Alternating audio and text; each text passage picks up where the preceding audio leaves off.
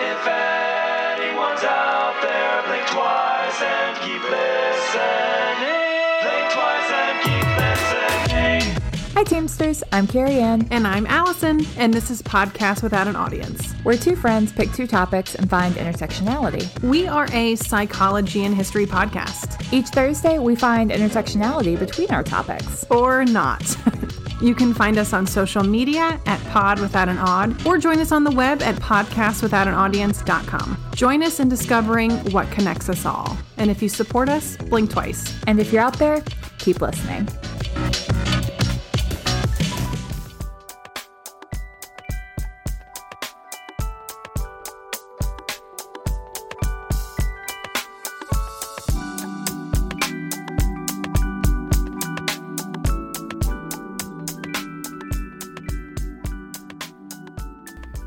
Free Pizza, your platform for creatives. And today we have the one and only Marley Soden here. What's up, Marley? Hi, how are you? I'm doing well. You know, I'm so happy for Jen because I wouldn't know you. Hi, Jen. Thanks for making the introduction. I love that. I think you needed, was it from Headshots or something like that? Is that how we initially met? Yeah, I was looking for a photographer to do headshots for my website. Yes. So I could have a professional looking website. Yes. And I put out a call on my Instagram stories and I said, does anybody know any photographers? And Jen Hasty made her way into my DMs and said, I have just the guy.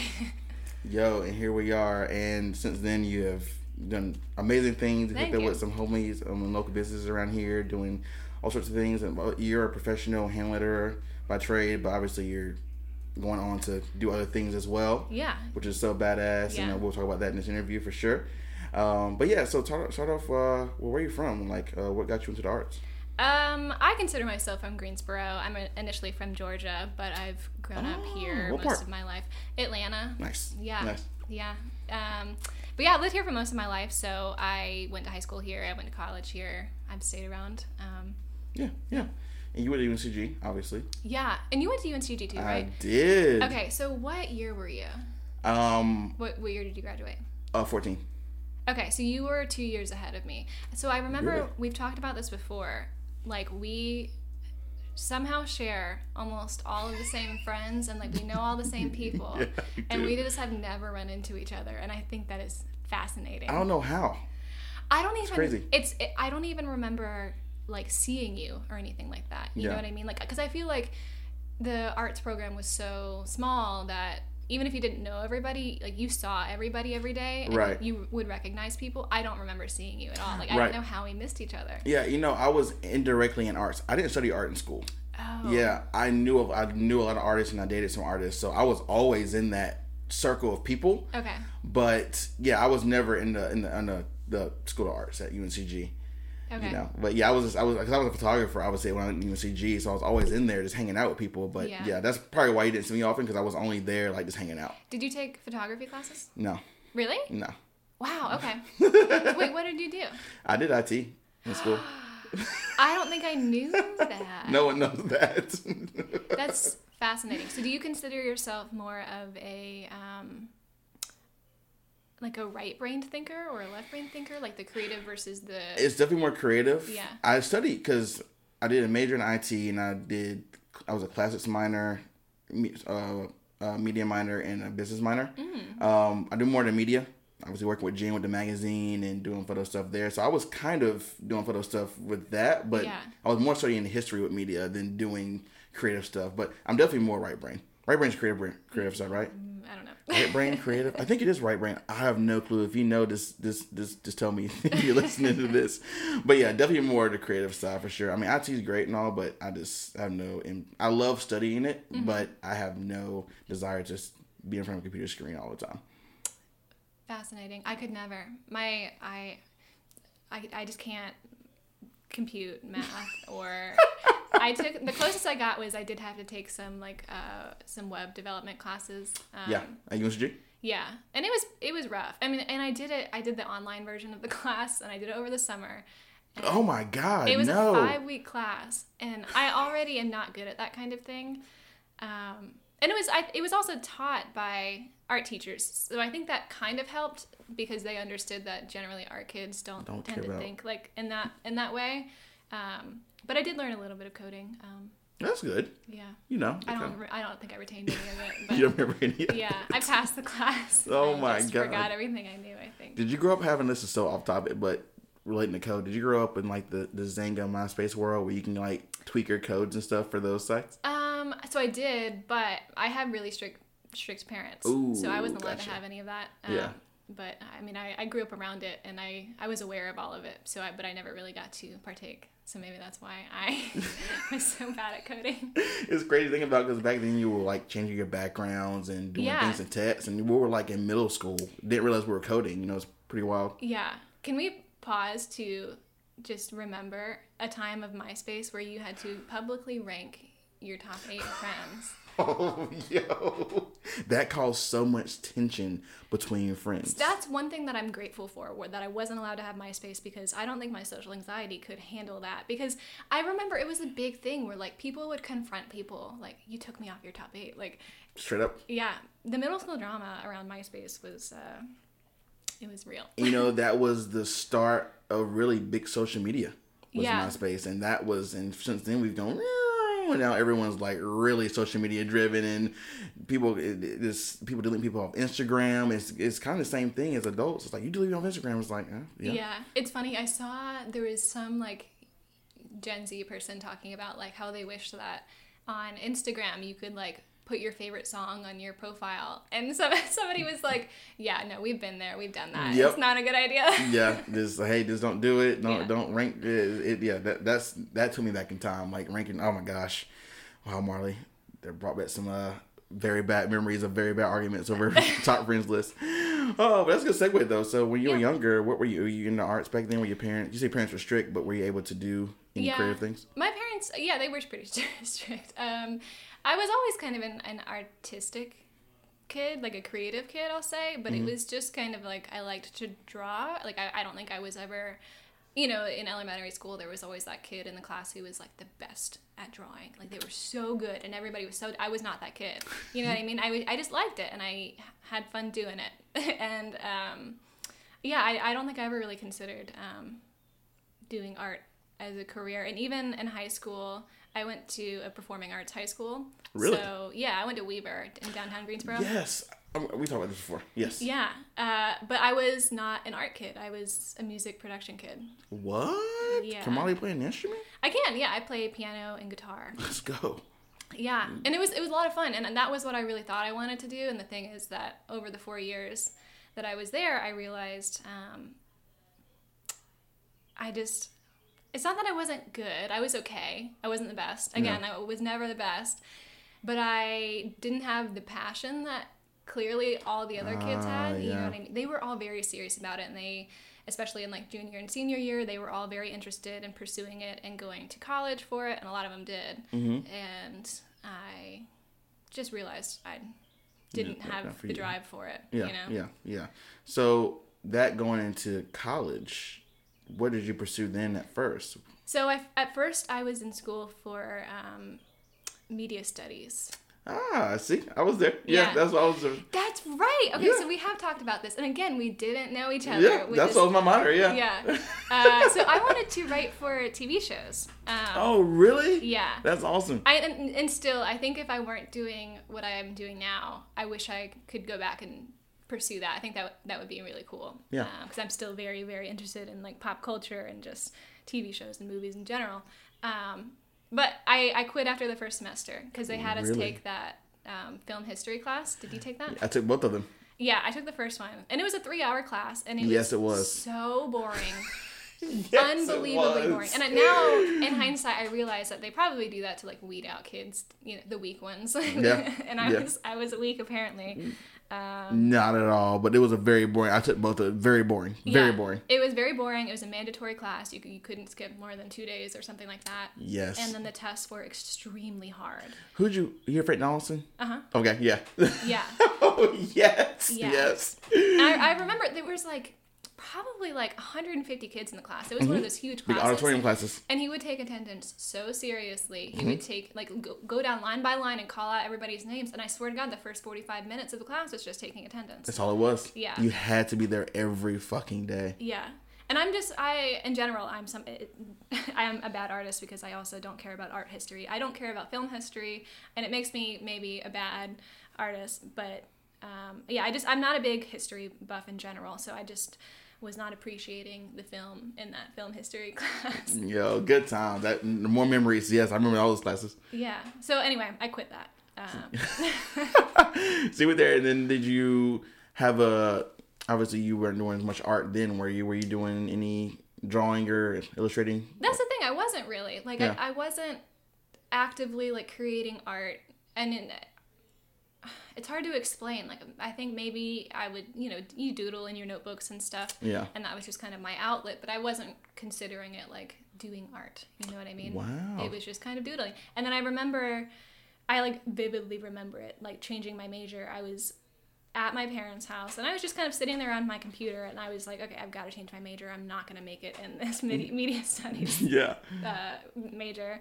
And I kind of started toying around with the idea of doing art, and, like, I remember thinking, like, but I'm not an artist. I mean, I draw, but, like, I'm not an artist. Because, like, and I think a lot of times some people still think like this, where, like, when you think of an artist, you think of, like, this starving artist in New York City who, like, Yes. makes these fine art paintings or sculptures or what, like, they have a very specific idea of what an artist is.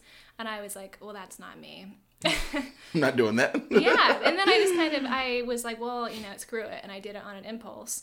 And so that's how I changed my major. And then it was a very, like, I remember it was a culture shock kind of going into the art major world, because I remember we would always, in every class, we would get an assignment where we had to keep a journal for the entire semester, and we had to draw in it every single day. Mm-hmm. And I remember being like, I have to draw every single day? Like, that is so hard. That sounds terrible. Yeah.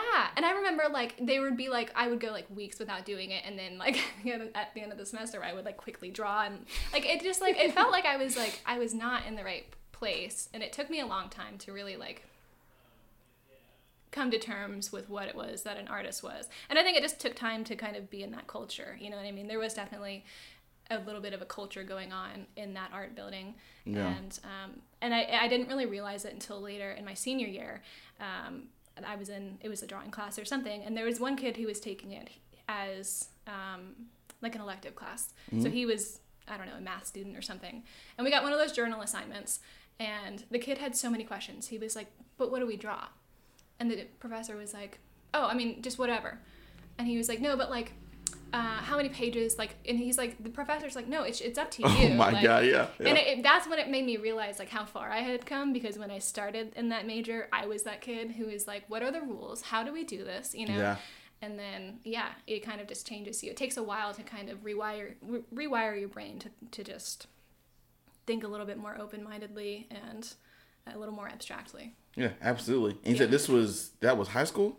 That was college. That was in Sorry, college. I Yeah, skipped ahead. Yeah, my bad. No, I was trying to, like, you said elected. I was like, I don't think that's college. Yeah, that was college. Yeah. And so from there, obviously you went through those UNCG School of Arts, so you were going sculpting, you were doing life drawing, all that stuff. Yeah. How was that? It was good. It was, I did all the foundations, and I think that really helped me. I mean, I would recommend, I'm pretty sure every school does this, but if they don't, I would recommend they do it, because there are still so many of those skills that, like, even though they weren't part of my concentration, they come in handy so much these days. Like, I took a lot of animation classes and some film photography, just things like that. Yeah. And even if you don't use that specific skill, it helps develop your eye. You know what I mean? It helps you just understand how to speak the language. You know what I mean? Mm-hmm. But also, like, the amount of times where I've been working on a project and, suddenly someone was like, oh, hey, it would be really cool if we animated this.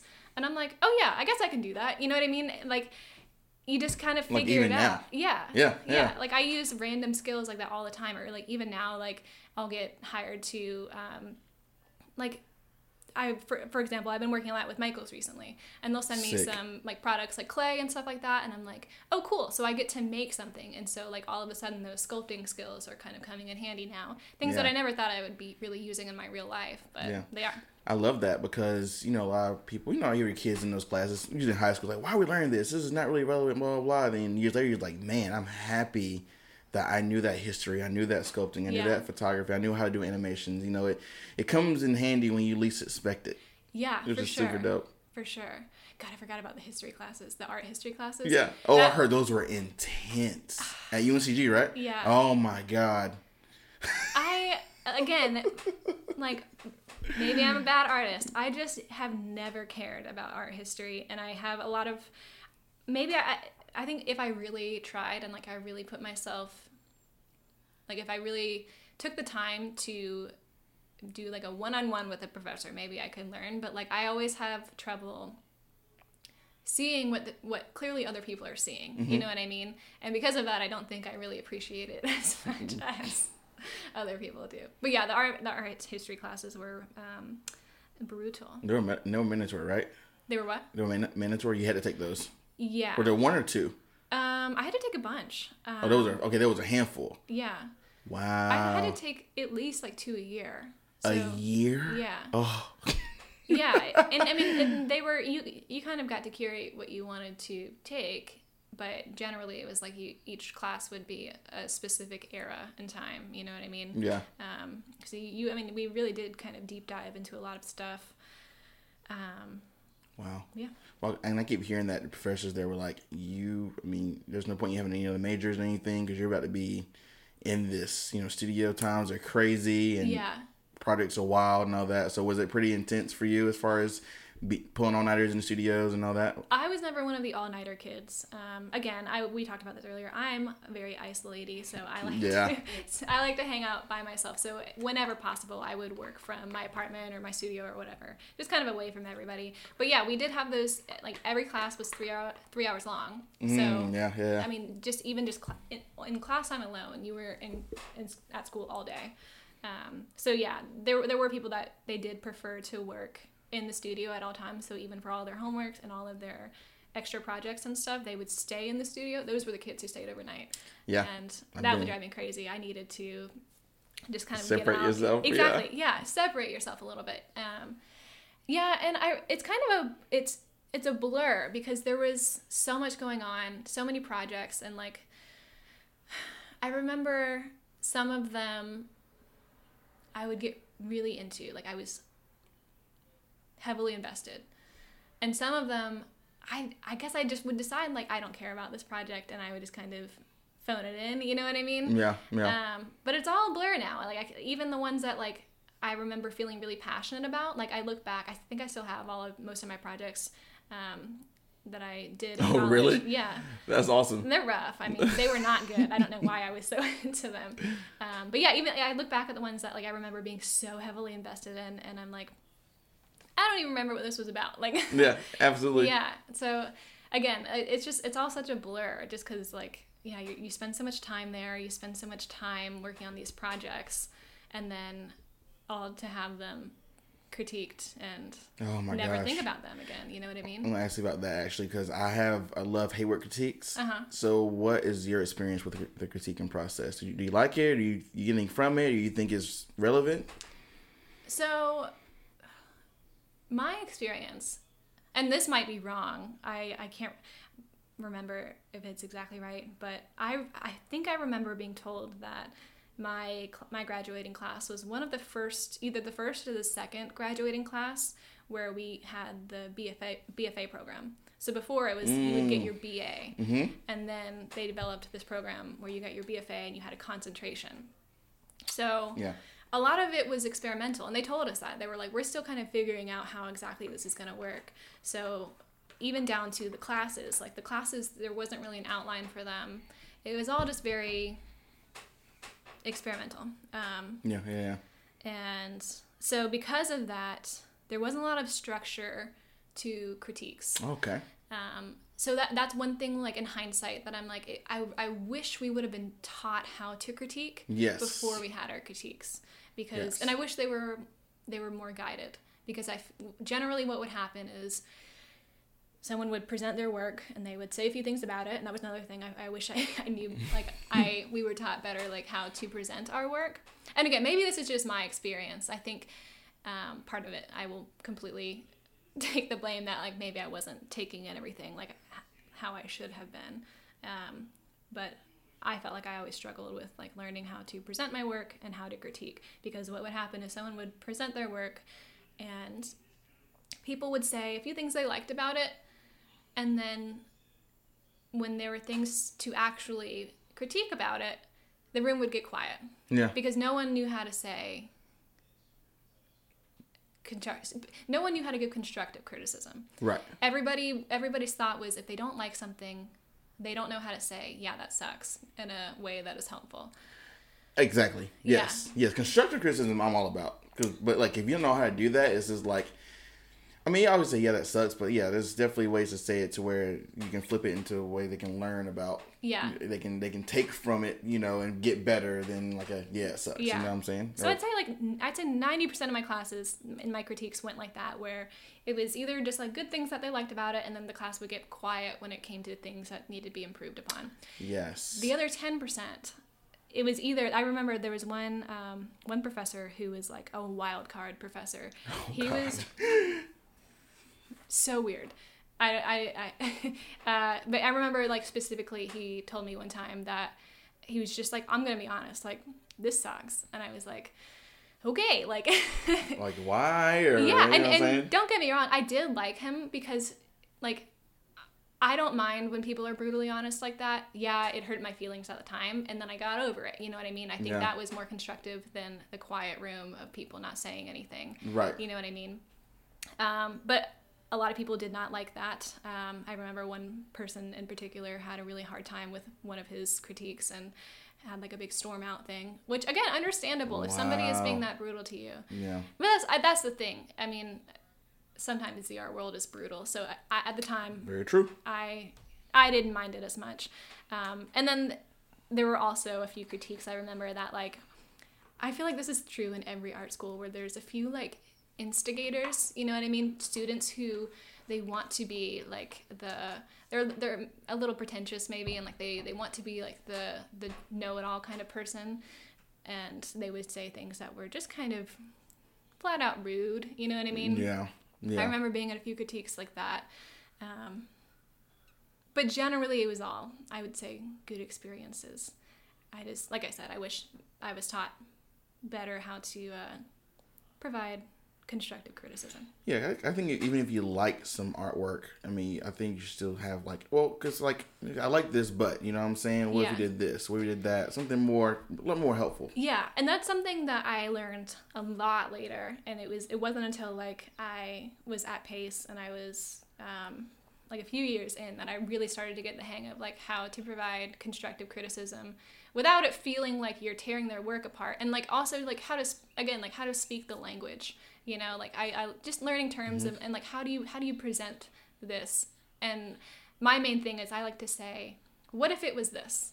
You know, just offering a suggestion and in the term of like a what if, because that way the person can take it or leave it. Right. You know what I mean? Right. It's just, you know, hypothetically speaking, what if it was this? And that's kind of the direction I like to go in now with critiques. I'm sure you even look at your own work like that. Like, I did this, but, you know, kind of self-criticism. Like, Yeah. oh, okay, well, and it's very helpful when you say it like that, you know, Yeah. because they're not bashing you, but I'm just, what if you thought differently about it? You know, which is very helpful. So That's exactly cool. right. Because I remember specifically, like, the distinction is, one, like, language matters. So even if I'm saying the same exact critique, but I phrase it as, you should do it like this. Yeah. Then it becomes kind of rude, and you know what I mean? Kind of pointing a finger. It's Yeah. like, you need to do this, like that, yeah. Because also, I think offering the what if gives whoever you're critiquing the opportunity to say, well, here's why I did it like this. You know what I mean? Whereas if you say, you should do it like this, and then I think they're more likely to go on the defensive, and And that just, that destroys artists. Yeah. You know what I'm saying? Totally. Yeah. Yeah. So I like that. Okay. Yeah. So I feel like you got to that point now to where you can give constructive criticism. So that's good. Yeah. More, you know, you found out everything yourself. Yeah. That's awesome. Yeah. Did you go into lettering then, or were you focusing on something else? I was definitely doing lettering in college, and I've talked about this a little bit before. Like, I really don't remember a specific time where I was like, Right. letters. Letters. That's for me right there. Typography. Yeah. No, I don't remember that happening. I just remember kind of always being into it. And it wasn't until like 2 or 3 years ago, my mom dug out this piece of paper that she found in her attic, and it was a letter that 10-year-old Marley wrote to her future self. So No way. Yeah. And so it's a whole letter, and it was like when I get older, I hope I go to Duke University, and I'm gonna be, I literally think I said I'm either going to be a cook or I'm going to be in a band. I didn't neither of those things. But then at the bottom, the point of the story, at the bottom is a big hand-lettered thing, and it says 10 years later, because I was supposed to read it in 10 years. Yeah, and it was a big, it was all, hand-lettered and, really pretty well done for a 10-year-old, I would like to say. Ooh, I like that. So, yeah, I think it's always kind of just been in my brain, you know what I mean? Yeah. And I've always been drawn to letters for whatever reason, and That's awesome. yeah, it wasn't until I'd say, sometime in college, I guess when Pinterest started really coming, Yes, shout out to Pinterest. Yeah, I remember those days. Yeah. do you remember when it really started becoming a thing? Mm-hmm. And all of a sudden, I had access to all of these other artists, and this is, I think, also what helped my vision of what an artist was. I started seeing all these other artists who were making hand letter designs, and so there were two kind of aha moments. And one, being an artist does not have to mean you're hoity-toity and you make sculptures and these $1 million paintings. It can mean you literally just make hand lettered drawings and post them on Instagram. You know what I mean? Yeah. So it kind of helped my view of that, but also it made me realize people are literally making money off of making hand lettered designs. Straight and up. that's something you can do, which I had no idea. So, Yeah, I'm sure you're just oh, okay. Yeah. This is something. I'm into this. Yeah. So I remember in school, it was always it was my thing, that I would be the person who would make hand lettered designs. I would pretty much incorporate it in most of my work. You know how everybody has their thing. Mm-hmm. That was my thing. But again, I think even still, I don't think I was I'm gonna be a hand lettering artist. I think I was I'm gonna be a graphic designer. I like drawing these letters on the side. Yes. That was a side thing for a while then. Yeah. Oh yeah. And I remember I had so many I really thought I was going to start so many different businesses. I was going to start a business doing greeting cards, hand lettered greeting cards. Yeah. I remember I bought all the paper. I went to Michael's. I bought cardstock and stuff and printed them out on my little printer. And I was this is going to be a thing. I'm going to make an Etsy shop. I'm going to sell them. It's going to be a business. But I thought it was always just going to be a side thing where I just made some extra money off of it. Yeah. All right. Not really my job. Graphic design was kind of okay, this is going to be my main job. Yeah, because again, I think that was presented of that's how you make money. You have to be a graphic designer. Mm-hmm. You have to go work at an office and do the whole 9 to 5, whatever bullcrap. Yeah. Exactly. I thought that's just what you do, and I was excited for it. I was I'm gonna be a high-powered office worker lady.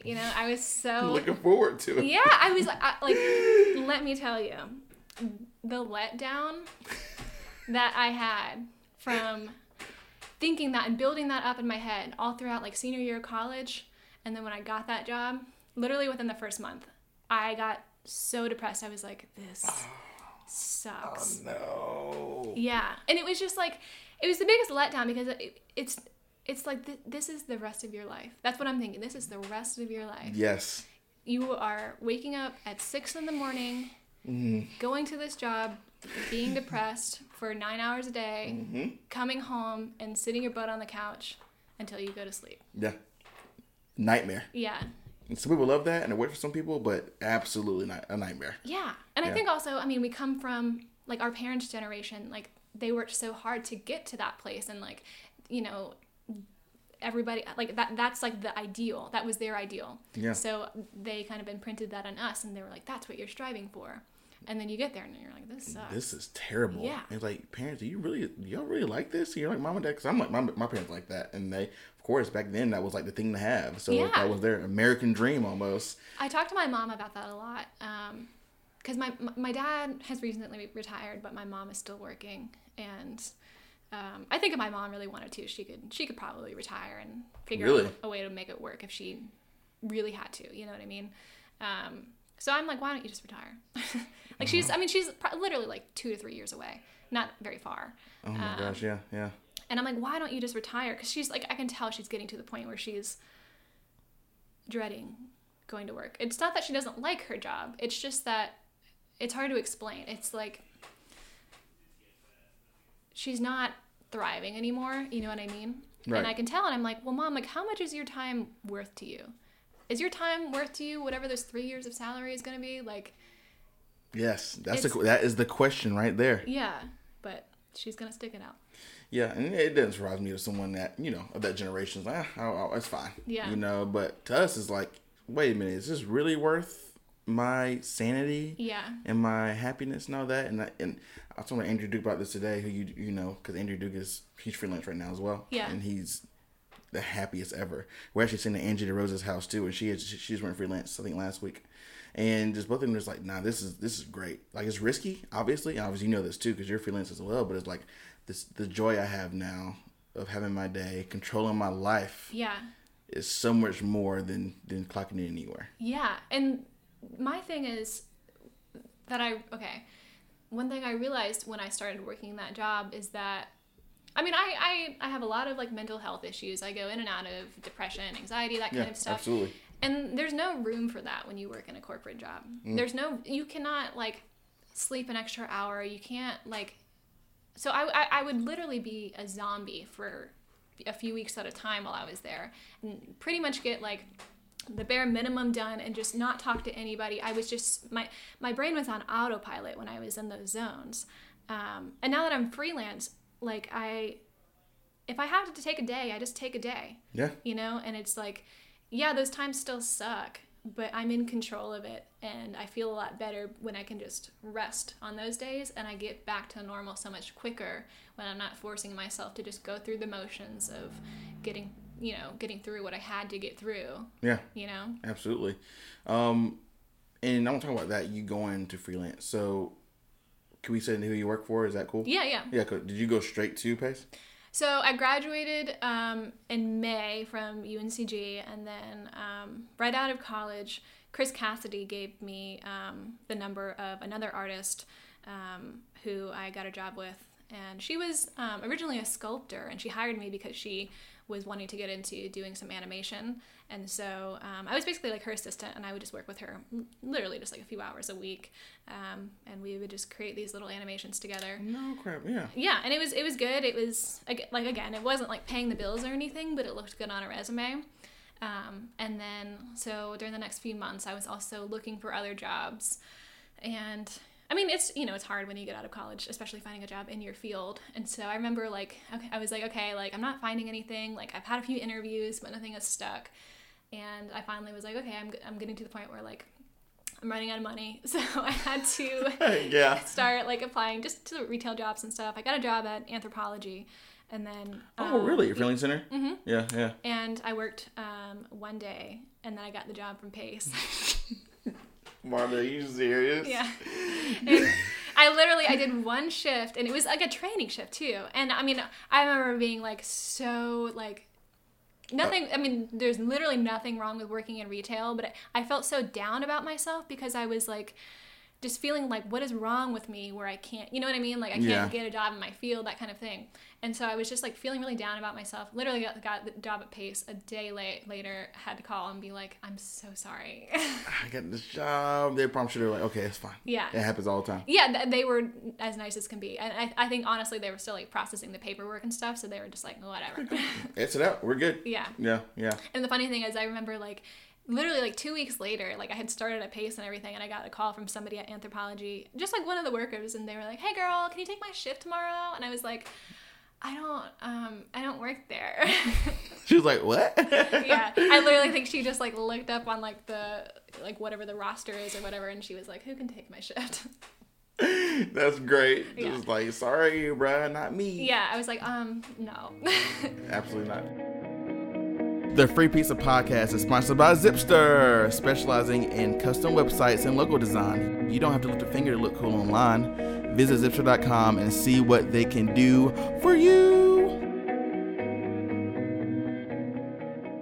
But yeah, I got the job at Pace, and It's funny. So I interviewed, and I went into interview, and the job I was interviewing for was, I believe it was for, I can't remember if it was Verizon. There were a few different teams at Pace, and so they were hiring for different things, and I can't remember. The one I interviewed for, I actually didn't get, but then they called me because there was also another opening, I guess, for a different team.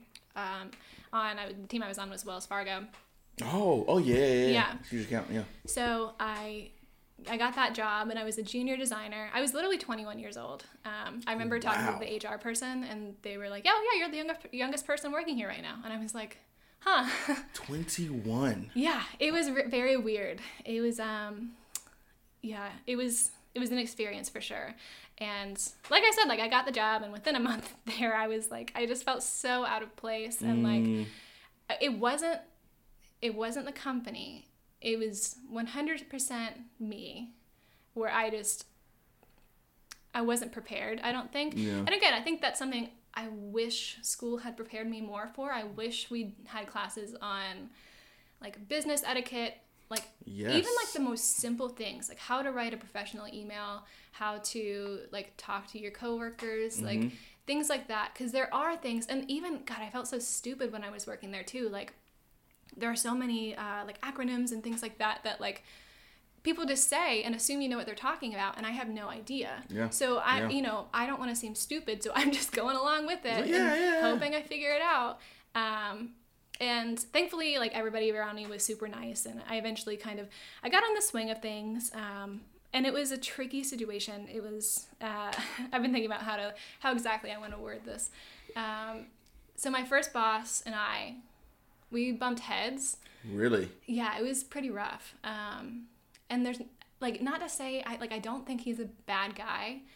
I think that we genuinely just were not compatible. Yeah, it just happens, especially with work boss relationship. You know? Yeah, and I think it just like it added to me feeling so isolated. Like I felt like I just didn't have anybody in my corner, and I remember like I kept in my head giving myself dates of like, okay, just work here a year and then you can quit. Just, giving myself permission to quit after a year. And then I worked there for a year, and then I was like, okay, just work there till you have this amount of money saved you up. kept pushing it out. Yeah. And so I was like, just to like keep myself going, because I was being realistic. I was like, okay, if I quit this job, I have to have a pocket of money just so that like I'm not like I have time to figure things out. And I felt during that whole time I felt so alone. I felt so. I felt bad at my job. I felt angry that I was in that situation. But it was all internal. I felt like there was no one I could talk to about it. And I felt really guarded because I had this like really bad relationship with my boss, but I didn't know who to talk to about it. And I remember he had a boss, and he was so nice. His boss was so nice, and he was so great. And I remember kind of like he would bring me aside and like talk to me, and like he would take me out to lunch sometimes. And like in hindsight, I can see now that was him trying to like reach out his hand to say, I see you're struggling. But at the time I couldn't see that. I just felt so alone. Like I felt like I couldn't tell anybody because I thought I was in the wrong. And it got really bad. We had a few fights, and I remember like there were a few nights where I was like, I drove home crying, and I would call my mom, and like I was like, I don't know what I'm gonna do. And I remember like there was this situation where one of my friends had like a medical emergency, and I basically was like, the whole rule when you're in corporate is you're supposed to ask for a day off 2 weeks ahead of time. Oh God. Yeah, so many like red tape rules or whatever. And so I submitted this request, and it was only like 3 days ahead of time because I knew I was going to have to be with my friend for this medical emergency. And he got so mad at me. And for me, I was like, that's the last straw. That was a Friday. I went home. I started writing my resignation. I was like, I'm going to turn this in. I go in on Monday, and he tells me that he's moving out of state. So he's still going to be working with the company, but he's going to be working remotely. Okay. So I'm like, okay, I don't have to see him day to day. Like, I can work with this. And so things got a little better. And still, it was like, there was just so much like little passive aggressive fighting things that we would do all the time, where like he would get mad because like he thought I was going over his head with things, but I didn't see it that way. Like, I don't know. It was just, I think most of it can be chalked up to like miscommunication, that kind of stuff. Just stupid red tape things. And again, I think we just weren't compatible as people. I don't think there's anything wrong with him, but I think that there's just no chemistry. You know what I mean? Yeah. So anyway, yeah. So then there's this big layoff that happens, and I'm like, oh, I'm for sure gonna get laid off. Oh yeah. I'm gone. Yeah. And I made it somehow, and so did he. And so then we were talking, and I was like, I really thought I was gonna go. And he was like, why would you think that? And I was like, you don't know why I would think that? Like, and I think that was when I kind of made it clear to him that, like, I felt like things were off between us, and like we had a talk, and things were a little bit better. And then again, I was getting ready to leave because things I'm still not like happy here. Like every day I'm going into work and I'm feeling like I'm just getting through the day. I'm just getting through, I'm just having to force myself to get through each week. And so like I knew this is not where I want to be long term. So again, getting ready to leave, and then I come into work and find out that he's gone. He's like fired? Yeah. Wow. Yeah. Well, I don't know. I wouldn't say fired. Not with the company anymore. They parted ways. Yes. That's how. And there was something where like I don't remember what it was. He wanted to, I don't know. He wanted to do something, and they said no. And so he was like, okay, well, I guess I'm not going to work here anymore. And they said, that's fine. Perfect. Yeah. So you're just like, go. Yeah. I can't remember what it was because he was already remote. So I don't know what they wouldn't let him do. Yeah. I don't know. But anyways, yeah, he was gone. And so I got moved to another team. And then, so when I was being moved to another team, I was talking to one of like the bigger, higher up people. And they were like, yeah, it's pretty clear that you and Kevin weren't, sorry, I didn't mean to say his name, that you and this person weren't a good match. So we're going to move you to this team. And I was like, in my head, I'm like, you knew? Like that's when I had that moment where like, I'm like, oh my God. Now in hindsight, I'm like, I'm so dumb. Obviously, like when two people don't get along, there's tension, and you can sense it. They don't have to talk. You can sense it. So I'm like, duh, everybody knew. Like, why did I think I was so alone? I was so in my head. There were so many people I could have talked to, and I never did. So that's one of my regrets. I really should have talked to somebody and advocated for myself. In hindsight, knowing everybody now, all I had to do was say like, there's a lot of tension between me and this person. Would it be possible to be moved to another team? Yeah. That's all I had to say, and they would have accommodated. But anyway, you live and you learn. So anyway, absolutely. I was moved to another team. I had a new boss, and she's female, and I'm going to be honest, I typically get along better with women than men. I just am a lot more trusting of women. And I think women in general know how to speak to each other in a way that, like, men, especially in positions of power, tend to talk down to women. No, exactly. Where women don't do that as often.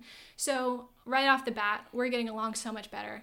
And even, over the next year, it took me a long time, but I finally started like letting my guard down. And all this time, I'm around all these people and I'm being friendly with people, but I definitely had my guard up and I wasn't wanting to like make friends with people. Mm-hmm. So after he's gone and I have this new boss and things are going better and I'm on a different team, I'm like starting to make friends at work and like, it's like wild how different things were. It was still hard for me, and I was still like, I still went through those times where I was like, God, I don't want to be here. I don't want to be here. And so I still, like, I had a timer set on my work computer where I was like, I set it to a day and it was a countdown. And so it was like, on this day, I'll give myself permission to quit the job. Really? Yeah. And, so I got to that day and then I didn't quit because I was like, oh yeah, I'm doing okay. So yeah. And during this time, like I got a few promotions and I got a few raises. And so I was like, well, I might as well keep working so I can make money. Yeah. Like, I might as well make that money that I just got a raise for, Mm-hmm. So I kept like finding reasons to stay. And then during that last year, I think I was really starting to thrive. I was like finally getting my footing. I can't believe it took that long, but... I was about to say, yeah. Yeah. That's 4 years? That was 3 years. 3 years, okay. Yeah. 3 years, yeah. But that last year I really started to thrive. I had gotten another promotion, so now I was an art director. I had a little more say in Ooh, things that yeah. were happening, and I was given projects that I was allowed to run, and I was also given an intern. I had a few interns during my time. Oh, nice. And that's when I realized that, like, kind of seeing Pace through her eyes and being reminded of, like, where I started, it really helped me get perspective of, like, everything around me, and it really made me, like, want her experience to be as good as possible. You know what I mean? And, like, I think I learned a lot the hard way, so I wanted her to learn the easy way. So we really had a good relationship. I was really open with her about everything and tried to help her out with everything that I know I struggled with and that, like, I had trouble understanding coming in, so that, like, she never had to feel stupid or alone or whatever. So yeah, that last year was really great. And then it got to the point where I was coming into work and I was like, this is fine. Like, I'm not, like, going through the day wanting to go home or just waiting for the weekend. Like, I genuinely enjoyed coming in, and I genuinely enjoyed seeing my friends, and I had a great relationship with my boss. She, like, it all turned out fine. And then I realized that, like, even though everything is going great, I still want to quit. Yeah, I just don't. This is not it. Yeah. Yeah. Like, even though I would say I was doing great, but maybe I wasn't thriving as a person. You know what I mean? Yeah. So I gave myself a date to quit. And Another date. yeah. That's how I work. I give myself these short-term little goals, and I'm like, okay, you just got to get there. I do that when I work out, too. Like, I'm like, all right, just, like, 5 minutes. Like, you got this. You can do 5 minutes. 5 minutes is nothing. Yeah. Yeah. And then a negative 5 minutes, and it's like, what's another 5 minutes? Yeah. That's not bad to set goals like that, and you keep pushing yourself a little bit. Exactly. Yeah. So I set another date for myself, and this time I had to take a long weekend off for a wedding. So I was like, you know what? It was actually, like, the day before the date I was going to tell her, but I was like, I'm just going to tell her now because I'm going to be gone all weekend. So I told my boss, and she was very sad because I feel like me and her were really getting a rapport down, and we, I don't know, my personality in general is very, like, what's the word for this? What's a nicer word for bossy? I don't know. Like, I don't say aggressive is not a positive word. I don't know. Yeah, for lack of a better word, I'm a very bossy person. I like having things in order, and I like making sure things are going the way they're supposed to go. And my boss, she really liked that about me because creatives in general are very wishy-washy. Yes. And so we are. she just loved. It was like almost like I was like her backup, or like her little mini me, where, like, I would keep things on track. So anyway, she was sad to see me go, and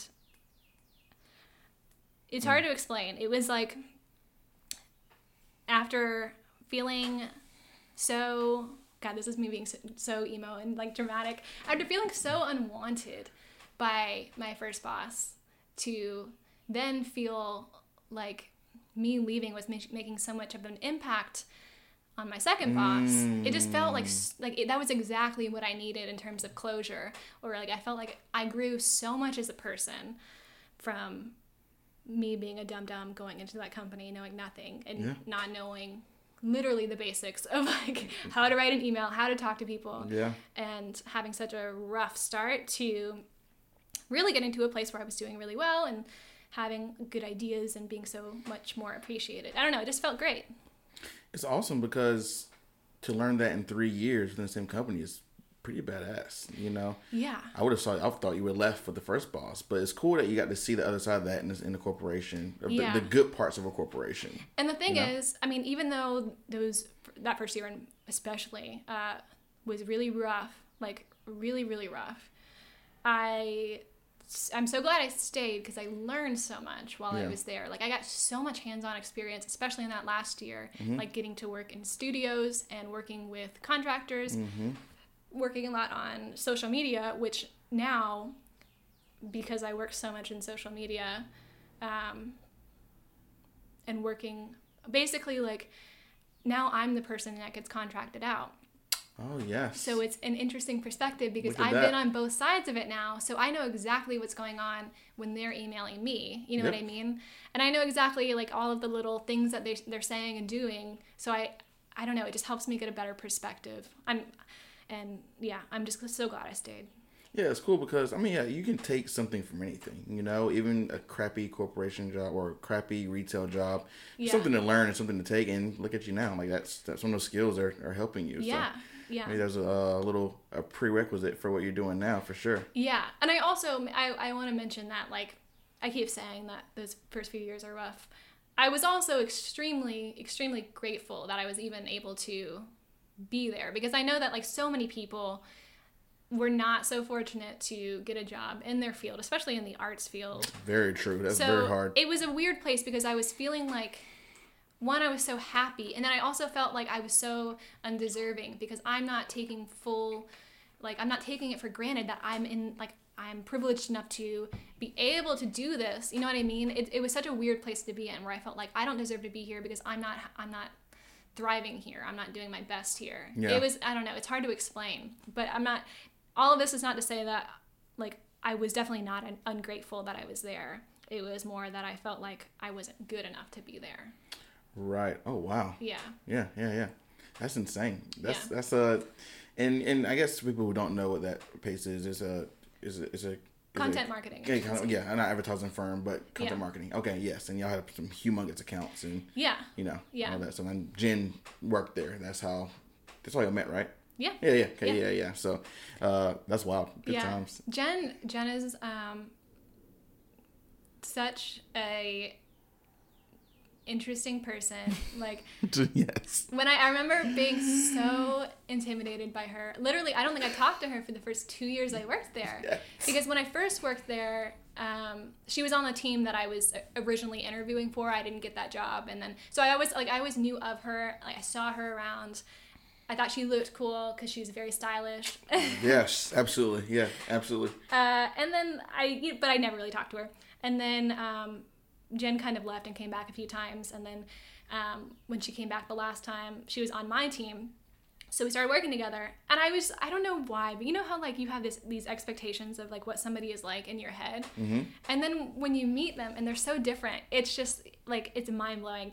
She is the kindest, most, like, intelligent and insightful person that I have met in a long time. Like, she is a very genuine person and very, I don't know. Yeah. Very funny. That's amazing. I had that same, this is a very side of the conversation about Jen Hasty. Because we shared kind of the same thing about our first impressions of Jen. Met her in college and she was on Amplify magazine. And I kind of had my friend told her about me because I was a photographer looking for work. And I saw her all the time in the gym and stuff, but she had the same thing. I was just like, oh my God, it's intimidating, blah, blah, blah. Then I finally. She does have that look, right? Yeah. I finally sent her a message on Facebook Messenger, and she was like, yeah, come to the meeting, we're good. Yeah. I was like, what? You're a lot cooler than, I mean, you're a lot nicer than I thought you might be, you know what I'm saying? Like, it's crazy how that works. Yeah. This is just a Jen Hasty appreciation corner. Yeah, Jen Hasty appreciation, because I've gotten so many opportunities with her. Anyways, back to you. Ended up leaving.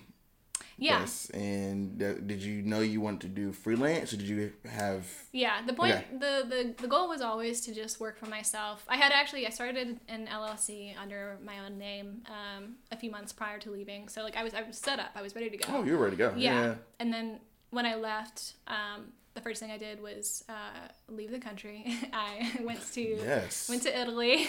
Yes. Gave myself just like a break from the world, or my world, and it was a good way to just, like, add closure to an era of my life. You know what I mean? Mm-hmm.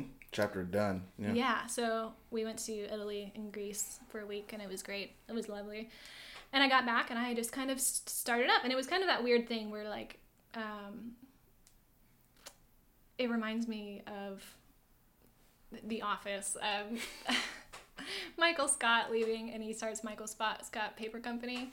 And do you watch The Office, or I hate The Office. Oh my gosh. Okay. Well, much love to you, Marley, though. Okay. But yeah, tell me about it. I'll summarize. Yeah, summarize it. Michael Scott leaves. He starts Michael Scott Paper Company, and then he realizes, he's like, okay, like, the first day he's in his bathrobe and he just starts, like, making a million waffles, because it's like, you're like, what do I do? Yeah. You pictured this moment for so long, and now you're here, and it's like, oh shit, like, what's the first step here? And so I remember I just kind of kept doing what I normally did. I started making things on Instagram, posting them more, really paying attention to like my social media content. At the time, I remember like my goal was I had like literally had like 500 followers on Instagram. My goal was to get to 1,000 followers. I don't think I did. I think it was still pretty low. And so like, I mean, it was only 2 months out of that year left. So I just did a few things here and there. Like I had like a logo project. I made like little ornaments and stuff, like hand lettered ornaments, just like little things like that. Just kind of getting my way through the year. And I also like I wasn't putting a lot of pressure on myself. Like I had money saved up and I was like, if I make no money for 1 year, that was my goal. If I make no money for 1 year, I have enough money to live and that's fine. Heck yeah. Yeah. So, I wasn't putting a lot of pressure on myself. I took like a full 2 weeks off for the holidays. Like I was really giving myself the treatment that like I always wanted to have when I was at a corporate company, but typically you don't get. Absolutely not. Yeah, so I took it easy on myself. And it was scary. I remember like thinking like, what am I doing? Yeah. Yeah. And I mean, that was the time when like I remember being so overwhelmed with like the support I was getting from everybody, because those first few months, literally all my projects were just from people that I know that were like, oh, my cousin is looking for a logo, or oh, you know what I mean? Like people all rallied to help me out, and it was so great. And so I got a few kind of bigger jobs working with somebody that used to work at Pace, so that kind of kept me afloat for a little bit. And then I remember, so that was in October that I left. I remember it was Thanksgiving. I was with my family, and I was talking to my cousin Zoe, who is 16, and shout out to Zoe. Yeah, hi Zoe. I don't think you're gonna listen to this, but I remember I was like, hey, while I have you here, I wanted to ask you something. Like, what is TikTok? And because it was like I had heard of it, and but at the time it was that thing where like TikTok, in my head TikTok was like kids are just lip syncing. And the music. Yeah, it was basically Musical.ly. Yeah. I think at that point it had started to shift away from it, but I didn't really understand it.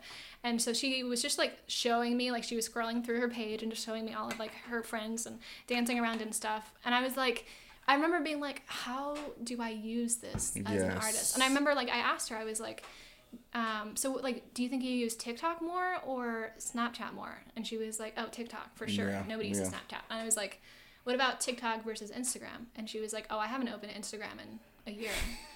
Nobody uses that. And I was like, oh. So that's when it clicked, like, oh, I gotta get on TikTok because Instagram is like apparently old news. So I started making videos on TikTok, and like I remember my first videos. It's just like when you first get Instagram, like when that first came around and everybody was like, ooh, filters, and like, you know what I mean? Like you play with all the settings and overdo it. I did that with TikTok too. Like I did all like the filters and all the transitions that are built into the app. So my first videos are cringy for sure. I need to go watch it. They're still up. I mean, I'm gonna leave them up because it's like, I think it's fun to like, especially I love going on like artist page and scrolling all the way down just to like see where they came from. Yeah. And it's like, you sucked just like me. It's like, and everyone, and I know a lot of artists who will go and archive some of those. Oh, it was like, dude, why? No, you just gotta be transparent about it. Yeah, absolutely. Everybody starts somewhere. Oh my goodness. So you went to TikTok, and we discussed this before we started the interview, that kind of really like pushed you, the engagement, everything up for you, right? Yeah. Even the cringy videos, like. Yep. Yeah, and so I'll say TikTok is funny. So the first few videos, I remember it was like, you base it more off of views than you do likes. So I was looking at my videos and I would get like 84 views, and I was like, wow, 84 views. That's a lot. Pretty good. Hey, that's a lot. Yeah, and then I remember one of my videos got like 238 views, and I was like, oh my God. I'm the best designer. Yeah. And then the more I'm on TikTok, I kind of realized that like TikTok is not the same as Instagram, and 238 views is like -5 views on Instagram. It's nothing. Right. It is so small. But I just kind of kept posting stuff and just kind of learning the language, like how to use TikTok in a way that works within their, like, it's hard to explain, but TikTok has its own culture. Yeah, it It's does. like, It does. it's hard to explain, especially to people who don't have TikTok, because there's so many jokes that originated on TikTok and they have just like spiraled into this weird abstract thing that doesn't make sense anywhere other than TikTok. But I was also paying attention to like storytelling, because that's another big thing on TikTok. It's how do you tell a story within 60 seconds and keep people's attention. Yeah. And so I kind of worked on that a little bit, and then I had a few videos really take off, and like my first big one, it was like 300,000 views, and for me that was like, oh my god, that was crazy. And like, Holy moly. it was this sign that I painted for Agostino Gusto, which is a bakery in Greensboro. And I was just like, here's how I painted this mural. And I just showed like, okay, I designed it in Adobe Illustrator and I sent them these two concepts and they chose this one. And then here's how I installed it. You know what I mean? And it got a lot of views. And like, that's when I was like, ooh, okay, this is something cool. Like I really started feeling it after that. So I kind of, it took me a little bit to find my voice, but I just kind of posted as an artist, different projects I was working on. And then I remember like, I really started taking it seriously, and for TikTok, you're supposed to post every single day, which... Really? Yeah. I find that to be a lot easier than Instagram for some reason, because TikTok... The good thing about TikTok, I think why I like it so much and why everybody likes it so much, is that Instagram has turned into this, like, curated nightmare where, like... So true. Everybody is so concerned. I mean, and I'm not going to say, like, act like I'm not part of this group, but everybody is so concerned of like what their grid looks like. Everything has to look like aesthetic and visually pleasing, that kind of thing. And TikTok, it does not matter. Production value does not matter. Yeah. It seriously doesn't. Like it. And so that's the thing. It's just so much easier to do when you don't have to worry about making everything beautiful. Yeah. As long as it's either funny or educational or has... That's what I keep hearing. Yeah. Has some kind of value like that. It doesn't matter. Like, it will probably do well. That's badass. Yeah. So then I remember, like, I was like, oh, I don't have anything to post today. And I was working on, like, I wanted to paint an arch in my room. And I was like, this is kind of like art, even though it's not really art. It's just kind of me painting an arch. And I just posted a video. Here's how to paint the perfect arch in your bedroom. Really? Yeah. And it got 7 million views. The perfect arch. You mean like a... Literally just like, almost like a rainbow shape, but just, it's all filled in one color. Yeah. How many views? 7 million. 7 million. Yeah. That's... Well, you just... I mean, did you expect that? The Free Pizza Podcast is proudly sponsored by Lucky House MFG. Lucky House is an eco-friendly screen printing and design studio with over 10 years of experience in the industry. They offer high-quality custom printing services, including apparel printing, graphic design, promo goods, and embroidery. Visit www.luckyhousemfg.com to get a quote and to learn more. No.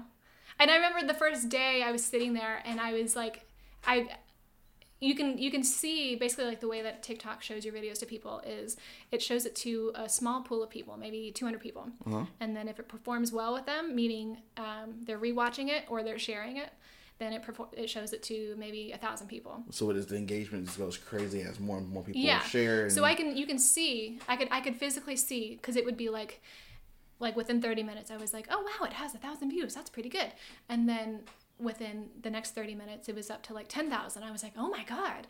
And then, so it takes a little bit of time for it to pick up speed. So then it was like 2 hours later, it was like I was kind of looking at my phone, and every time I would refresh it, TikTok only shows up to 99 notifications. So I would refresh it and it would say 99 plus. Refresh it, 99 plus. I was like, what is happening? Like, what? It's crazy. Yeah, it is. I mean, and that was my first lesson in the harsh world of TikTok. Because, I mean, I'll say 80% of people were extremely nice. Oh, had yeah. great things to say. Yeah. But that's when I learned that TikTok is not like Instagram. TikTok people, there's a lack of etiquette, I would say. Really? It's just probably very loose and very, yeah, I'm sure, very harsh as far as people giving you criticism or negative. And even when people are nice, it's like, I think we grew up with like Facebook and Instagram, and we learned that like the way you talk to somebody is like, okay, say they post a piece of art, and you have a question about it. You say, wow, that's so cool. How did you get your lines so crisp or something like that? Yeah. You start off and you say something nice, and then you ask your question. People just, even if they're being nice, people are like, why do you choose that color? What color is that? Like, it's like that, and that's like the nice side of things. Whereas a lot of people, like literally one of the top liked comment on my post with like 40,000 likes was like something like, this is so ugly or something like that. And I was like, oh my God. So it was like a harsh reaction. Oh, and I forgot about this. So part of the reason why it got so many views is because at the end of the video, I go, and like and follow for more artsy fartsy stuff. Just because I was, I'm awkward. I'm bad at voiceovers. And Yeah, I love that. people, like, I guess, like, people in the younger generation had never heard that phrase. And people were like, did she just say artsy fartsy? And, like, so many people, like, so many of the comments were about that. And I was like, yeah, did you guys have never heard that? So then in my next video, I just was like, I did another, like, home decor kind of thing. And I was like, in the voiceover, I was like, apparently a lot of people think that artsy fartsy is a weird thing to say, yeah. but I'm just gonna lean into it. So I like started hashtagging all my stuff artsy fartsy, and now still to this day people will call me the artsy fartsy girl.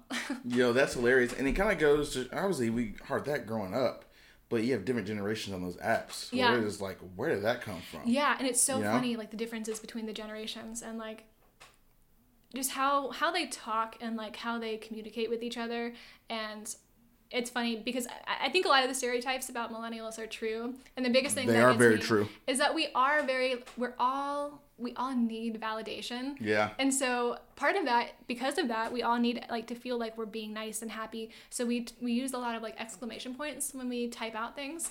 So now if somebody like ends things in a period or just like without punctuation, Yes. I'm like, what's wrong? Are you like, mad? yeah. It's like, or no. if they don't end something at LOL, I literally type LOL after every single text I write because I don't want to seem hostile. Yeah, I had to learn to not do that, and only Yeah. because I got called out on it. So I was like, hey, you're being serious. Don't put LOL. I mean, I get what you're doing to kind of soften the blow. Yeah. You know what I'm saying? It seems harsh. But it's just like, nah, sometimes you just need to be that direct. Yeah. So apparently Gen Z, they don't use punctuation and they don't use caps. Yeah. It's all lowercase, no punctuation. And then, I don't know. I think to me, that reads as like deadpan, like almost like monotone. Yeah, because you kind of read it as if you were seeing them say it. Yeah. And it's just like, are you good? But that's not how they're saying it. They're saying it like just regular, I Yeah, guess. it's just like, I'm just saying it to you. It's like when there's that whole thing about like boomers using ... The ellipses. Yeah, They use it all the time. And even so now, like, my mom does it, my dad does it. And I was like, what do you... Yeah. Is that thought? Like, what are you doing? Yeah.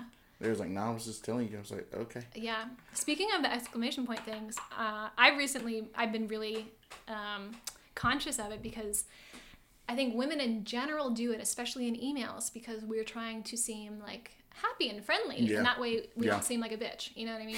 So Because that happens too often with women, Yeah. being So- sounding bitchy. now what I do is I write my email and then I go back in to edit it and I just take out all the exclamation points just because I'm like, you don't have to do that, Marley. Like, Yeah. they're not going to think you're a mean, bad person. Just like, who cares? Yeah, anything overdoing it might be also pretty negative as well. So, Yeah. yeah, that's wild. But yeah, so anyway, I embraced the artsy fartsy thing, and that became my thing, I guess, on TikTok. And so now, I don't know, it's kind of like, I've had a few videos go super viral, and then there will be like dead zones where I get nothing. So Yeah. TikTok's a weird place. But I've kind of carved out, I don't even know if I would call it a niche, because it's not very niche. But I started out as like strictly a hand lettering artist on TikTok, and now I'm just kind of a maker. Like, I make videos for like DIY projects, for home projects. I still do hand lettering. I do murals. I do all kinds of stuff. Yeah. Yeah, it's just kind of a creative space on TikTok. That's wild. It's kind of like, it helped you kind of expand those different mediums, which is Yeah. because obviously you probably see a lot of that on TikTok. It's like, oh, okay, it kind of inspire me to do different things like that. That's pretty amazing. Yeah, and it all happened pretty naturally too. I think I've noticed a lot of, especially over the last year with everything going on, I've noticed a lot of hand lettering artists are pivoting out of their fields because of burnout.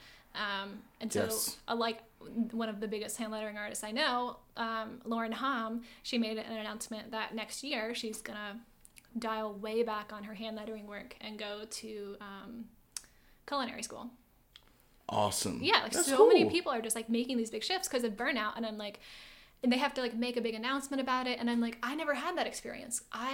Mine just naturally shifted. Like I had this opportunity and I just leaned into it. Yeah. You know what I mean? And I like that. I like that happened, and I didn't have to stay within my lines. You know what I mean? Yeah, that's one of the pros of being freelance is having control of your life is that you can pivot. Yeah. Yeah. You know, totally. without answering or asking anybody, you Yeah. know, and it can only be usually, you know, a positive situation when you know, have the time to do that. So Yeah. that's badass. Yeah. So is that when you started using food? Because I know as far as lettering and all that stuff. I'm trying to remember. I know I did a little bit of work with food in college, and it was like the lamest project ever. I literally just like made every letter of the alphabet, and I just made it out of food. Nice. Just And different like, things you can find. yeah, like K is for kale, so it was made of kale, Oh. things like that. Yeah. But looking at it, it was so bad, and everybody like. I realized later that at least one kid every year did that same exact thing. So it wasn't a unique idea, you know? Yeah. Yeah. And then, so I kind of, I don't know what made me get back into it later.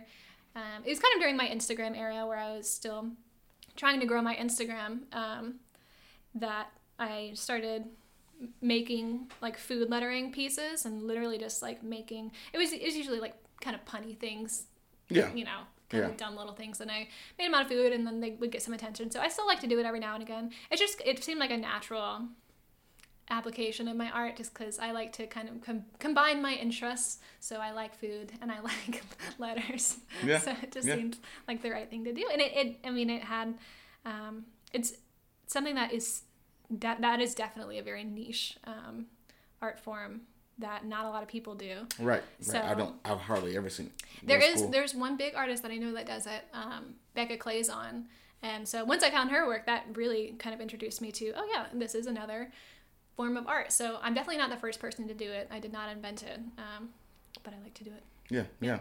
Do you, in being definitely freelance, in being an artist, and obviously there's millions of artists, did that ever discourage you, or does it currently discourage you that, you know, you kind of, it's you against the whole world? Like, does that play a factor in you creating? I think very early on, like when I was in college, I definitely felt that. And I also felt that because I hadn't developed my voice. And so I was like, what's so special about me? And especially now, because there are like so many lettering artists. Lettering has had a huge boom in the art community. Yeah. There's so many of us now. So at first I was definitely feeling that. But now that I've developed my own voice, I don't feel that. And I even so much that like, some people have asked me like why I'm so quick to share all of my secrets.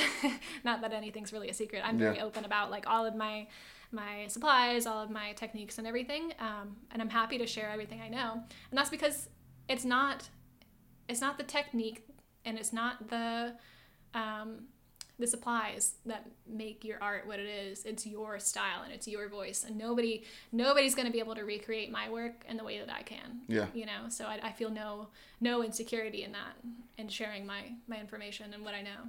I'm glad you said that, because there are a lot of gatekeepers in this industry. Yeah. You know, tons who will not share that knowledge. And the thing is, like you said before, not everything's 100% original. Right. You know, so it's just like there's no point in you doing that. You're actually probably helping yourself if you do share your knowledge and build community. Yeah. You know, instead of competition, which is so dumb. There's this big, I don't know what you would call it, kind of a movement in the hand lettering community in the last 5-ish years, called community over competition. And that's the whole point.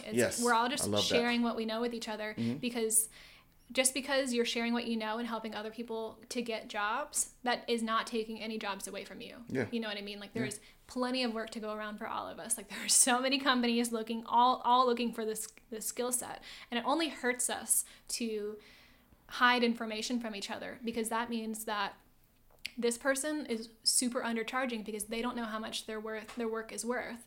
So that means that if they ever come to you, that company is going to be like, well, I can get it for cheaper over here. Exactly. So when we all talk to each other and all communicate, especially with pricing and things like that. Oh, yes. It helps all of us. Big issue. Yeah, for sure. Yeah. How is it working with these? Because you do the local, was it Local Honey sign? Okay, you work with Lash and Blade and Winston, and you have big accounts on Michaels and all that. Yeah. First of all, how are you marketing? How are you able to get those clients? And how is it, what's your process of creating that work for clients? 100% social media. Yeah, absolutely. Like I said, especially early on, I put so much effort into creating social media content and building my brand and just making sure my voice was known, and very clear. And especially on TikTok, it helps a lot because on TikTok, I'm not as scared to show my face and do voiceovers because to be honest, that stuff is so embarrassing. Yeah, it's so yes, embarrassing, it is. and for no reason. I mean, it's just we all get insecure when we hear our own voices, and so when I got on TikTok, I was like, well, nobody follows me on here, so who cares? It was a good time to experiment, and so especially with things like that because that's what brands are looking for. The thing is, people get advertised to 24/7. Yeah. Anywhere you go, there's a million advertisements. And so we've gotten so used to our brains just automatically block it out and we don't see it anymore. We're so immune to it. So there's this trend now with, influencer marketing. It makes such a big difference because if we follow somebody for years and years and they're telling us, whatever, this is my favorite type of paint that I use and it works every time, we're so much more likely to trust them than some commercial that we see. Very true. Because we're just so immune to the commercials. So influencer marketing is such a big thing, and I'm so glad that it seems like more and more companies are starting to realize the value in using artists as their influencers. Yes. And I've been working with companies that, I started off with Michaels, and obviously that's a good fit because I'm a crafty person. Yeah. But also random companies. I worked with a water bottle company. There's no limit to the types of companies you can work with. If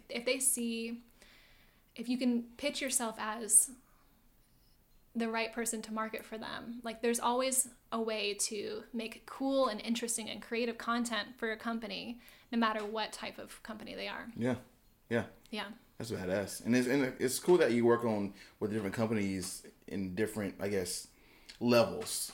Michael's is massive. Yeah. But then it's cool to see you work with people who are very local. Yeah. You're very versatile. So that's amazing. Yeah. And I I don't think I will ever get to the point where every time I get an email from a company, no matter how big they are, I go through this thing where I'm so shocked. I'm they want to work with me, and even the smaller companies and the local companies, I get so excited that somebody was we need this art thing done. Who should we hire? And the name that comes to their brain is my name. That will never get old to me. Yeah. That's amazing. Obviously, and then at that point, you have a good rapport with different companies, and word of mouth is a thing, and then you're constantly getting, hit up. Yeah. I can't stress enough how much social media is beneficial for artists.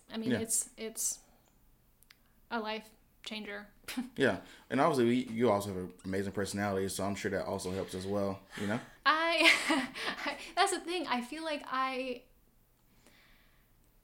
and this is not me being humble. This is me being completely just realistic. I am not one of those people who is magnetic. You know what I mean? I'm not one of those people who is sparkly and people are just naturally drawn to because they're, and you know that type of person. Yeah, that person who I do. Every time you see them, you're they're going to be a good time. They're the best to hang. I'm not that person. And I fully understand that. But I think everybody can find a way to play off their strengths. So even though I'm not that person, I understand how to find a story out of something mundane and tell it. I understand how to make something that is nothing and make it into art that I can make a video about. Yeah. You know what I mean? Yeah. So I think even if you're not the it girl or the person, the cool person, there's always something you can market about yourself that is extremely likable and will be coveted by brands or people. Yeah. Well, I think it's cool that you're very true to who you are on social media, which is really cool. Yeah. It's kind of hard. It's crazy how uncommon that is. You'll meet an influencer and meet an artist. I've met plenty of doing this podcast where it's you're not all like you are on social media. It kind of sucks. Yeah. I completely understand that. And especially like, God, I follow a few influencers that I'm like, oh, just cringe. Like, it's so uncomfortable because you can tell they're trying to be somebody that they're not. They're trying to portray themselves as somebody that they're not. Yeah. And it's just so weird to me. Why? I guess I don't understand why. But I at the same time, I mean, I do. I get it. Like So where we grew up in? We grew up in the world of people being, I guess, I don't know. I say fake. I hate to say fake because you know, celebrities and like the people, you know, you gotta be like this. It's inauthentic. Like, yeah, exactly. People being so artificial. You know, it does make money though. Yeah, and that's the thing. It's interesting. I think about this a lot. How I think social media it's known for its inauthenticity in the way that people edit their photos, they edit their body, they edit their face, and that they edit literally everything about them visually. And now it's permeated into they're editing their personality because now, you know, you're obligated to go on stories and talk about things on, you know what I mean? So now you have to show your face more often and you have to actually show your personality, and people are editing that too. They're almost acting. They're playing a character. Yes, exactly, in their own lives. Yeah. And it's like, where does it stop, man? Like, yeah, it's so weird. Like, what I promise you, whoever you are is way more interesting than whoever you're trying to be. So much cooler. Yeah. Because the thing is, and people are just trying to be something, you try to become something you're not so much that you end up being just like everyone else. Yeah. You don't really, you're not standing out. You're not special anymore. Yeah. You know what I'm saying? So, yeah, if you're out there, this is my advice from both of us. Stop. Just be yourself. You know what I'm saying? Because that has to be dreadful to go home and be like, man, my fans like this person. That's not who I am at all. You know what I'm saying? That's terrible. Yeah. Do you want your dream to be featured on our podcast?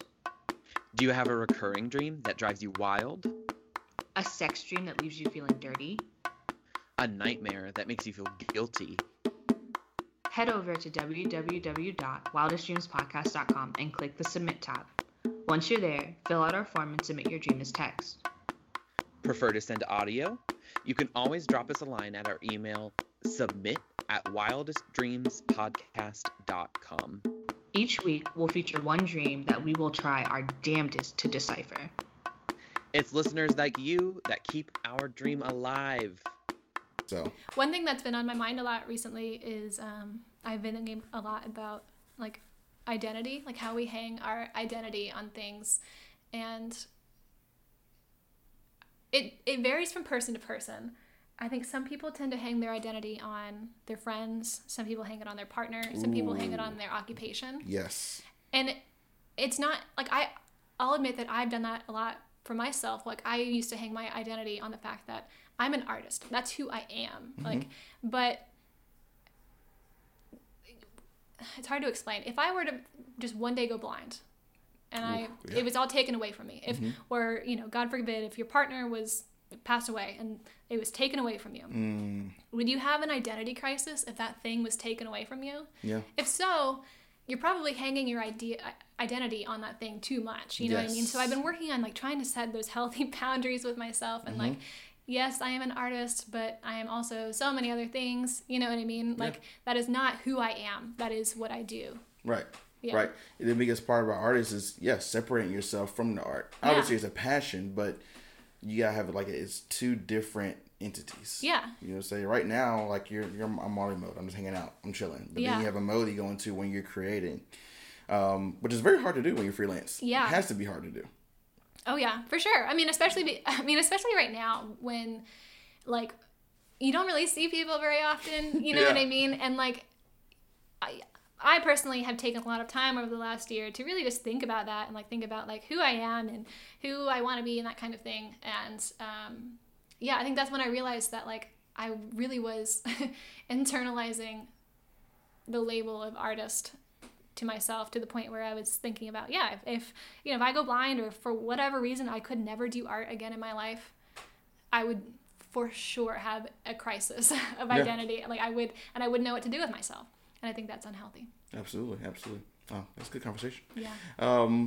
So I always we see what you do online, your TikToks and all that. But what is a day in life for you? You know, what's your day to day? Like, what do you do? Okay. So recently, it varies depending on what stage of my life I'm in and what season it's in. But okay, so recently, I'd say I wake up at 8 Okay. and lie in bed until like 8:30, usually 8:30, sometimes 9. And then I sit on the couch and I drink coffee, and I just sit there for an hour, like, and just kind of chill. Yes, that's like day started. Yeah, and then from then it's kind of, I mean, it's totally up in the air depending on what's going on. My days are so different, but usually I'll start with answering emails, and then there are some days where I'll go a few days without answering emails just because I want to focus on just production and just kind of just making everything I need to make. Like I said, it all depends on what I have going on that week. If I'm working on a logo, then I'm probably sitting in front of the computer all day. Yeah. Recently, I've been working on a lot more with my hands, doing more like video projects and stuff like that. So I've been taking a few days at a time to just shoot all day, like shoot a bunch of content in one day. Oh, nice. Yeah. And edit that. And I try to incorporate other things into my day. So like I'll go for walks and stuff to break up my day. I've got really into baking, so I'll bake a loaf of bread or something like that. Just something to like, I know that's my big thing this year in quarantine is baking bread. It's been a lot of fun. And then I typically work until like 6, so it's not like a full day of work. Like it's definitely not it's like broken up into different things. Yeah. And then I'll cook dinner, and then usually go for a walk, have like an end of day, just outdoor experience. Decompress, yeah. And then my recent thing that me and my partner have been doing is every night from like 7 until 10, we play Mario. Really? Like on Switch or something? Yeah, so we've literally gotten all of the games all the Mario games on Switch, and we've beaten pretty much all of them. So. Yo, that's dope. I know. So now we're just replaying some of them. I need more. Like I want more games to go. Oh my gosh. Yeah. So he's a big gamer, and I'm not as big of a gamer, but Mario is like what I grew up with, so that's the one that I can like really get down with. I love that. Yeah, and so that's what we do every night, and then we go to bed. That's badass. That seems like a very chill day. Yeah. I love that. When you mentioned answering emails and stuff like that, obviously you're getting bombarded by emails and inquiries all the time. How do you stay organized? Like, what tools are you using? I don't stay super organized. I'm bad about emails. Because I don't really have a system, I just kind of have to remember like who I reached out to and who I've been emailing. And I use Gmail for that, and Gmail just gives me reminders like you haven't reached out to this person in 5 days. Yeah, that's right. Yeah. Yeah. But yeah, I'm not great about emails because I especially don't do emails every day. I try to like set up boundaries with that. And then I use Honeybook for booking and invoicing and everything. I've heard about Honeybook. Yeah. Yeah, and then I just use like a Google Sheets thing to keep track of all my like revenue and expenses and everything. Yeah. Pretty much it. Like an Excel kind of thing, but with Google. Yep. Yeah, spreadsheet. Yeah. Yeah. Heck yeah. Because I'm gonna say I think you're pretty busy, throughout the days and all that. Maybe not as much as I would probably think. Yeah, probably not as much as you think. And my life is like unreal how it goes in these patterns of like being completely dead. Like right now I'm in this kind of amazing place, and this is where I love to be, where all my projects are with clients, so I'm waiting on revisions or whatever, or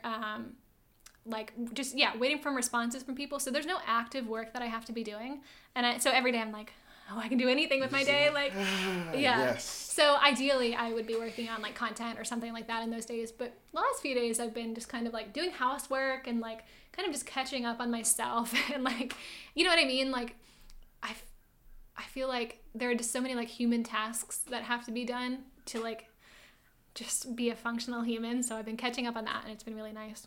That's awesome. So it's obviously you divide your days and different things, but you find it hard sometimes to have a balance of you like being able to, okay, I need to put that away for a couple weeks or whatever. Is that hard to do? For sure. Yeah. And like I said, my life is totally full of patterns where, like I said, right now I'm in a dead zone, and then I'm guessing it's coming, and I know what it is.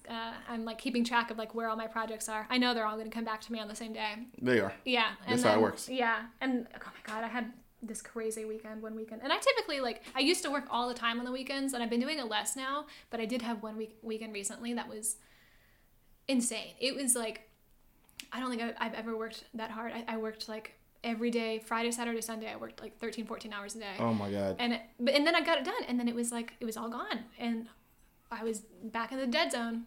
And it's like, Oh my how is this gosh. real life? Like, but I mean, it's just part of it. Like and the thing is, when I'm in the middle of those zones, I really don't mind it. I don't mind the craziness. It's the stress of like, I hope I get done in time. That part sucks, but Right. actually doing the work, I don't mind it. I don't mind working that long. I don't I mind. was about to say, you don't seem like you really, because obviously you like doing it. Yeah, Yeah, for sure. It's a challenge. Every client's probably a huge challenge. Yeah, and it doesn't feel like I'm working also. You know what I mean? Like, That is the American dream right there. Yeah. Yeah, To get paid for something like that. I can't imagine, like, actually, I can't imagine, because I will say, back when I worked at Pace, there were days where I had those crazy, like, high-intensity days, and that did feel like work. Like, Yeah, because yeah. there's definitely a difference between doing that kind of work and working for yourself and doing things that you like to do, Yeah, and it just so happens that you were hired to do it. absolutely. Yeah. Was it hard? And we're almost done here. I'm curious. I know a lot of people who want to go freelance. You know, everyone just knows this too. But Yeah. was it hard figuring out what to price? What to Yes. what's the word I'm trying to say? What to charge? what to charge? Yes. Yeah. Yeah. What to charge and all that. Yeah, and that's something I still struggle with. I'm still, like, I never really know if it's quite right, and especially, like, diving into the world of social media and stuff. Yeah. And it's even as somebody, like I said, I've been on the opposite side of this, where I was, when I was at Pace, and I was contracting out other artists, and I knew, like, what I was offering them. So I kind of have a ballpark of, like, what's right, but at the same time, I'm like, I feel like I'm undercharging. One thing I've gotten really into, not really into, but I've been more open about is, especially if I'm working with a company that I know another artist has worked with, I'll just straight up ask them. I'm like, hey, what did you charge? Oh, really? Yeah, I mean, because, and I'd say it's pretty much always women. So, in my experience, women are always willing to help other women get paid what we're worth. What are you worth? So, yeah, and every time they'll tell me. And there was one time where I reached out to somebody I know, and I was like, hey, I'm working with this company. I know you worked with them. How much did you charge?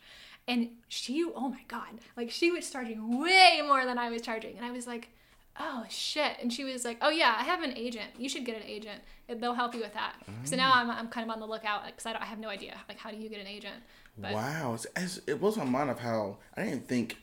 I'm thinking the agent with, like, a celebrity, like, you know, a movie star. Yeah. I didn't think, like, oh, artists can have agents, which makes sense. Yeah. Agents get them work and And there are different types of agents too, which I'm also learning about. It's so interesting. Like, I don't even know where to start.